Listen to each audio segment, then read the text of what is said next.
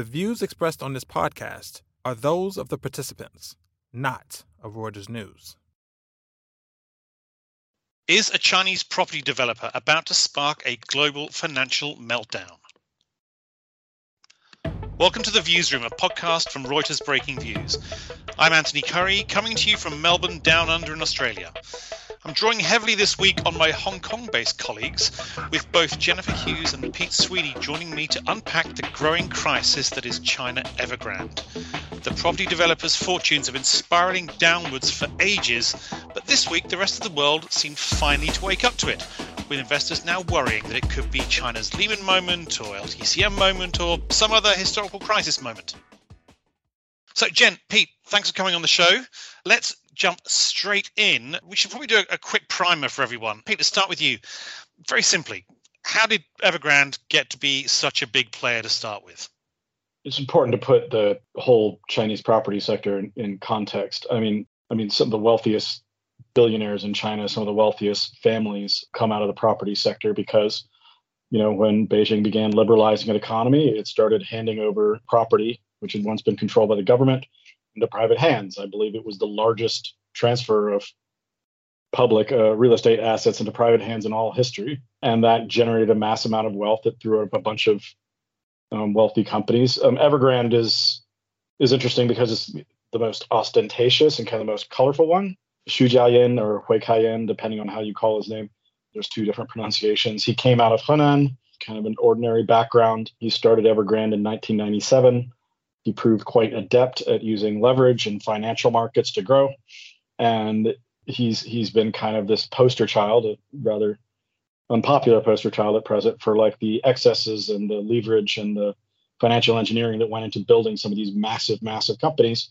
They now contribute about a quarter of China's economic activity.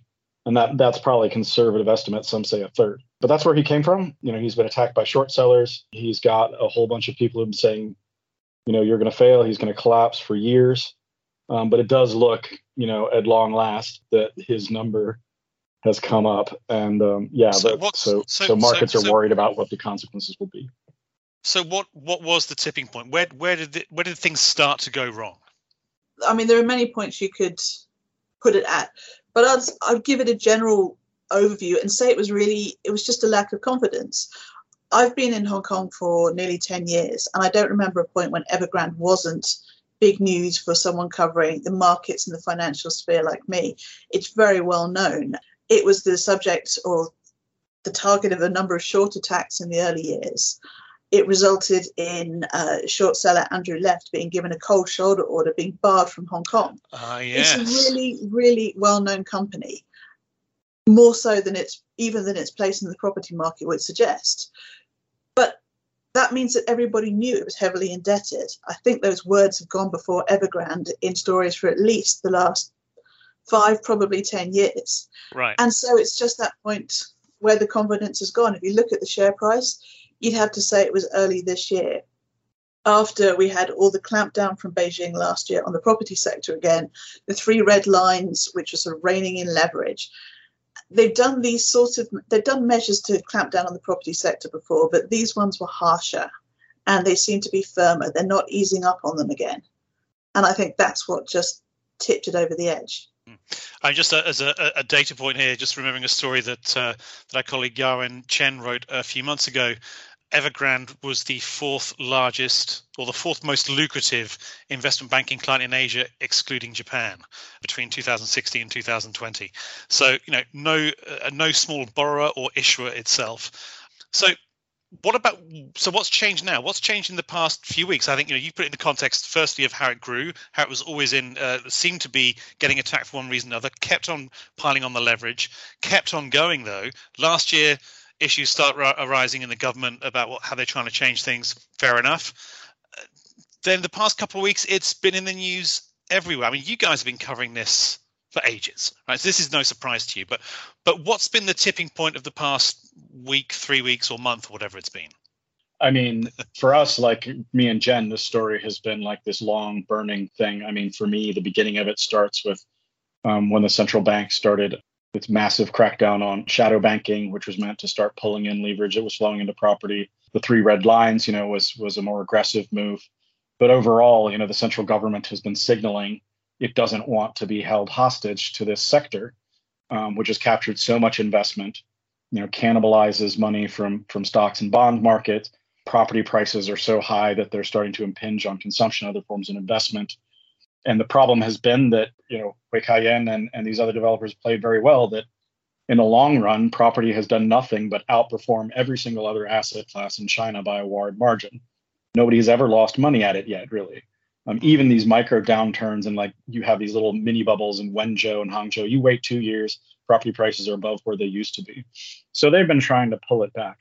What's setting it off this week is, Evergrande is basically Beijing's commitment to really keep the pressure up. I think a lot of people expected there would be help from the Shenzhen local government. There's a lot of local governments who need Evergrande to finish projects they've pre-sold, to pay them for land they've pre-sold. There's a big economic driver of activity throughout China. And people have been expecting that somebody's going to put something together. There's got to be a package. Huarong, this bad bank asset manager, is been kind of getting fixed up. We've had H&A get figured out, Baoshan Bank. But Beijing hasn't done anything for Evergrande yet. And all these things that we expected to come, that we appeared to expect to come through, some IPOs for some of the subsidiaries, other things, haven't worked out. And now I think the market has basically reached this tipping point, especially overseas, where they're like, wait, this is serious. Because the whole property sector is selling off. The share prices are absolutely, in the dumpster. And now you have words like Lehman moment coming around, and people look at the Chinese debt stories they've been reading, and they look at the analog in the States, and they think, oh yeah, well, okay, Chinese property is going to blow up, and we're going to discover all this exposure, and it's going to be impossible to price assets, and there's going to be this big liquidity crisis, and and that's where we're getting the reaction. From flying cars, deep-sea robotics, artificial intelligence, gaming to virtual reality and much more. Join us as we showcase the next amazing inventions in tech. Search the Tech Podcast from Huawei. Time to geek out and get excited about all that's still to come. I mean, it is funny. I mean, the whole Lehman moment thing. The only thing that makes me think it sounds like a Lehman moment is precisely what you just explained, Pete, about how other companies have been bailed out, but Evergrande so far hasn't got any help. And that's precisely what happened with Lehman Brothers, right? So in the week or two before it went under in 2008, the government bailed out Fannie Mae and Freddie Mac, the mortgage big mortgage players, and then the day afterwards it bailed out big insurer AIG, but Lehman was left alone. Everything else, though, I'm not really seeing it. I mean, we already had a massive asset and property problem in the US for the preceding 12 months before Lehman went under. Lehman was not the start of it. It was one of the problems caused by the fall. So I always worry about this whole sort of Lehman moment thing. It seems like others, some people, I'm just looking on the web, some people like the idea, some don't. Jen, you also were around for Lehman. What's your take on what kind of moment this is or isn't with Evergrande? I think the thing to remember about Lehman, I mean, the moment was shocking enough, and talking to the administrators who were handling it in the weeks afterwards, the thing that surprised them was that nobody saw how shocking it would be. I think with Evergrande, given its indebtedness, given the fact it's been a problem or the problem child company for a very long time, people won't have that same level of shock. Now, if I say it doesn't have the same third and fourth order effects that Lehman did, the point then I'll probably be proved wrong in a week or two. Given we don't quite know what lies beneath, then we're never quite sure if we've got everything. But remember, with Lehman, one of the biggest problems was that people had forgotten how interconnected the financial system was. That was a key intermediary. Yeah. Evergrande isn't an intermediary in the same way. It's a price taker more than it's the market maker in the middle. So the chances of finding unexpected stock stuck in Evergrande is not going to happen like happened with Lehman. 10% of Chinalco, I think, ended up stuck in Lehman Brothers because that's who'd been holding it as custodian. That sort of thing won't happen. We are going to see a big effect. I think LTCM is a better comparison if we want to go somewhere, because we've had a series of stresses in the markets. We've had the pandemic. We've had a lot else going on. And for Chinese stocks in particular, we've had 2 months of just regulatory changes and crackdowns after each other. Most of them were unexpected. So people are very sensitive. I don't think it's quite Lehman. I don't think it's fully an LTCM. I don't think it's going to be the point where they pull everyone together and China somehow cracks heads together and rescues the rest of the sector. I think also the worrying factor is the fact that we have so little, markets and investors have so little trust in China at the moment, following a series of unexpected crackdowns from Didi through the education sector, you name it. The 20%, nearly a 1/5 or a quarter fall of the Macau gaming stocks last week, when Macau said it was looking at the licenses again. There's so little trust that you could see a massive impact in Chinese markets and on Chinese assets, Chinese equities, Chinese bonds. Do I think it has a global impact? Not to the same extent. I'm sure there are going to be some amusing stories turning up of like some trading house or some banker accidentally, had some huge long position somewhere, if not in Evergrande and another property developer. And I mean, there'll be that. But yeah, it seems, Evergrande has been in junk forever. These bonds and the ways they've been raising, as the funding channels have been restricted, a lot of the banks and the big funds have de-risked and reduced their exposure. That includes Chinese banks, and where Evergrande has been getting its money to pay down the banks to get, has been from its own supply chain. It's raised money by selling wealth management products to its employees. I feel a lot worse about their prospects for getting their money back. Those are also not channels that your average American or European investment bank, is going to trade. So, maybe some hedgies will be sad. But the risk really is macroeconomic. We saw a big market reaction in New York and Europe, on Monday. Like a lot of asset classes moved. The offshore yen moved. Stuff I didn't think would move appears to have reacted. The fundamental risk, an Evergrande moment in China, is a pretty big deal inside the world's second largest economy. Right.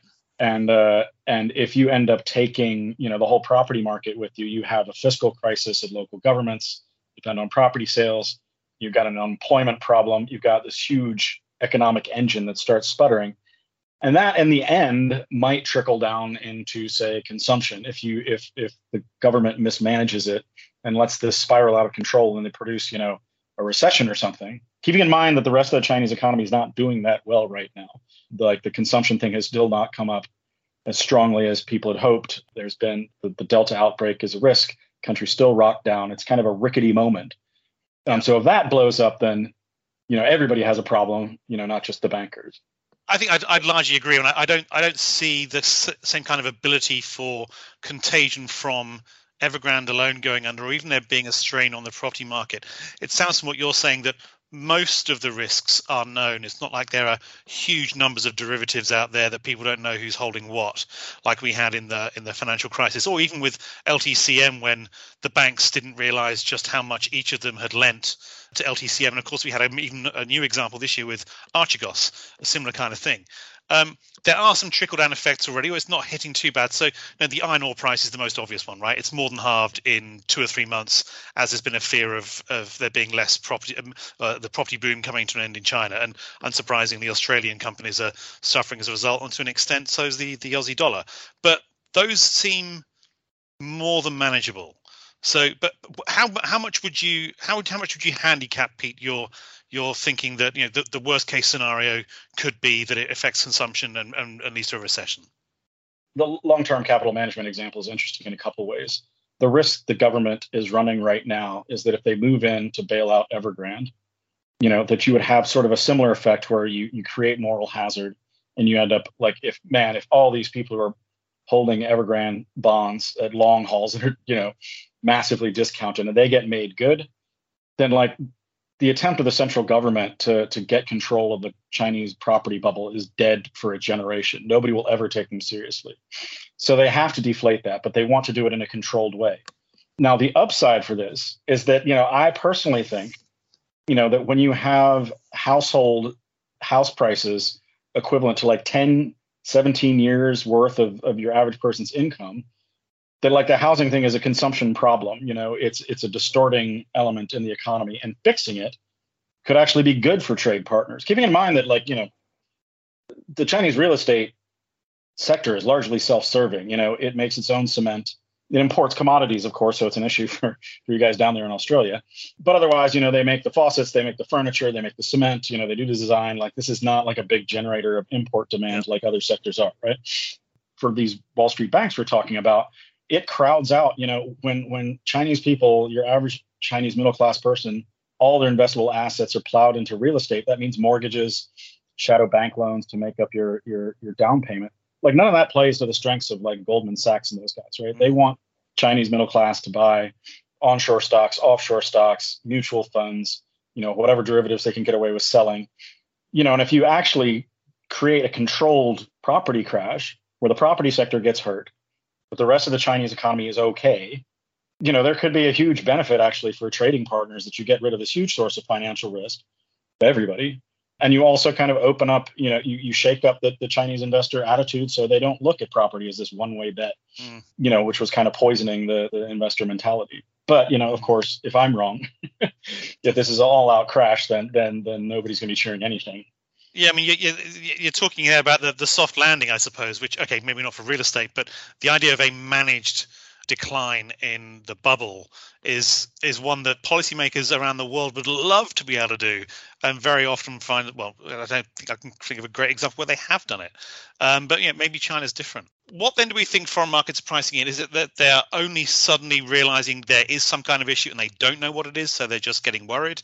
Is it they're thinking, this means that the chances there being a deal to sort out tariffs with the US is not going to happen anytime soon? What is it that's causing such consternation outside of China on this? Jen, what do you think of that? I think yesterday it was really the market shock that we saw. I mean, the Hang Seng was a sea of red. There were stocks like BYD, the car maker, and Geely, which were down 7-8%. Now, I think we should bear in mind that they were thin markets yesterday, and I think the rest of the world woke up and just got a little bit scared by that. Yes, we should be looking for a macroeconomic impact from China. We should be thinking about what it's going to do to the investors who hold the stuff. As Pete's already said, we're looking more at the hedge funds on the debt side now.